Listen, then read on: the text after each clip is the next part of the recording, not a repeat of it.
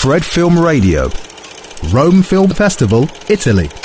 Fred Film Radio de Festival de Rome, je suis Matt Micucci avec Helia Cistern et Vincent Lacoste avec Faithful. Pour le réalisateur, est-ce que vous pouvez nous raconter brièvement quelque chose sur le film et nous expliquer aussi pourquoi vous avez décidé de revivre, de revisiter cette période historique?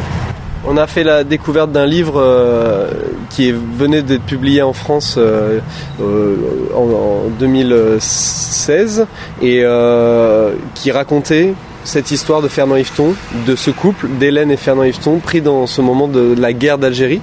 Et ce que je pense qui nous a décidé à faire ce film, c'est vraiment de découvrir cette histoire racontée comme ça, par l'intimité de ce couple, par l'intimité de ce personnage de Fernand Yveton, et cette histoire oubliée qui était comme la guerre d'Algérie en France, un peu oubliée et un peu taboue, secrète, parce qu'il y a très peu de choses qui se discutent autour de la guerre d'Algérie en France, parce que c'est toujours un sujet explosif, et il y a quelque chose qui, je pense, nous a plu de la rencontre entre cet auteur de notre génération, cette façon de raconter l'histoire, et l'histoire elle-même d'engagement, de fidélité et de lutte que ça proposait. Est-ce que vous vous reconnaissez dans le personnage que vous jouez dans ce film? Je me reconnais, c'est difficile de répondre à cette question parce qu'on parle vraiment de quelqu'un qui a eu une histoire extrêmement tragique et qui a comment dire, je me reconnais dans le sens où ce personnage me touche énormément et j'admire cette personne et surtout je trouve son histoire totalement tragique. Après, je peux pas dire décemment que je me reconnais en lui. Étant donné déjà la période dans laquelle il a vécu et l'engagement quand même, son engagement qui est d'une très grande force, quoi. Donc c'est quelqu'un qui allait vraiment, comment dire, pour qui l'engagement était vital et qui allait, alors après c'est l'histoire aussi qui l'a rattrapé, mais en tout cas qui était prêt à mourir pour ses idées, quoi. Donc est-ce que je me reconnais là-dedans? En tout cas, je pense que je suis très touché par son histoire. Une toute dernière question inspirée du film.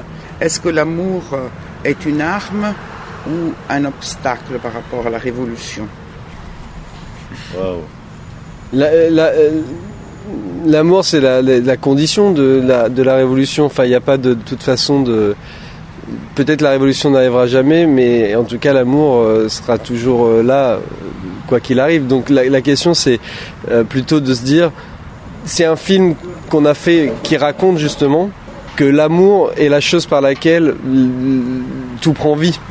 C'est-à-dire, il y a des idées, ces idées n'ont aucun sens, qu'elles sont absolues, mais elles sont suspendues en l'air et les idées ne sont importantes que quand elles rentrent dans le concret de la vie des gens, quand elles résonnent ou quand elles s'articulent avec la vie quotidienne des gens, la réalité de cette vie-là.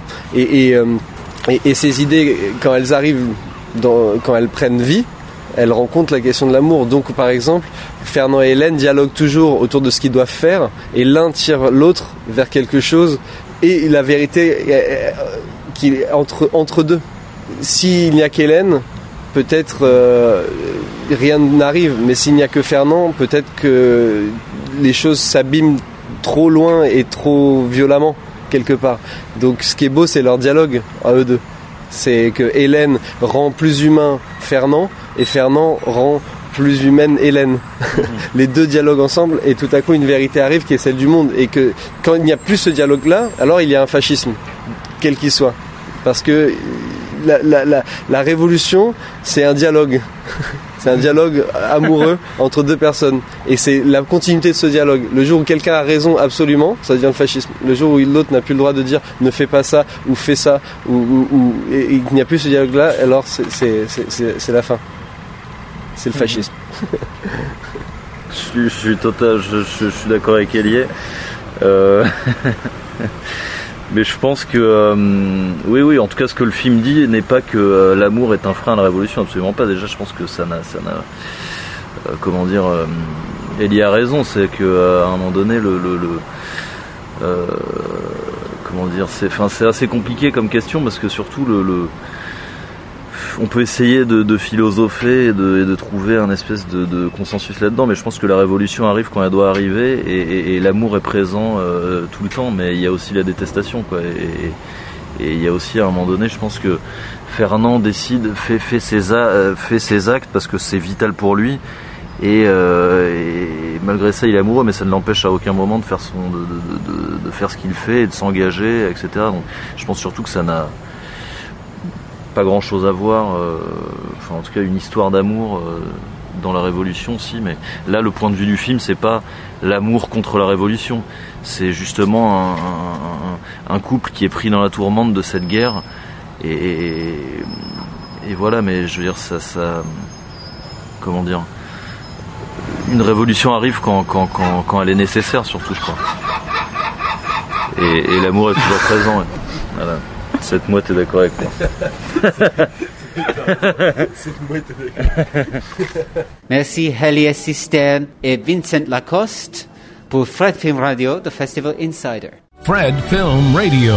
24/7 on Fred.fm and smartphone apps.